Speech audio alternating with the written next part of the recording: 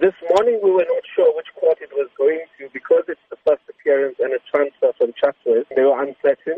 I had to then leave, and when I returned, it was actually the V court that the appearance took place. It was a very short appearance, and it has been remanded. What had been communicated with members of the community that attended today's proceedings? Basically, we were told that it's going to be remanded to here, but from the morning it was very confusing. And I think it's because he now has the opportunity to have legal advice in terms of legal representation, because at the regional court you will need an advocate.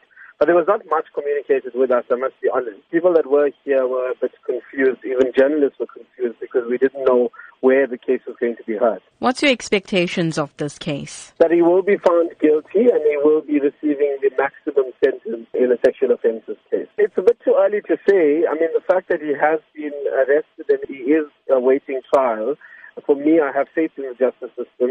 Also, the fact that it's been transferred from a lower court to a higher court means the seriousness of the offence. So I'm just waiting for the actual proceedings to start.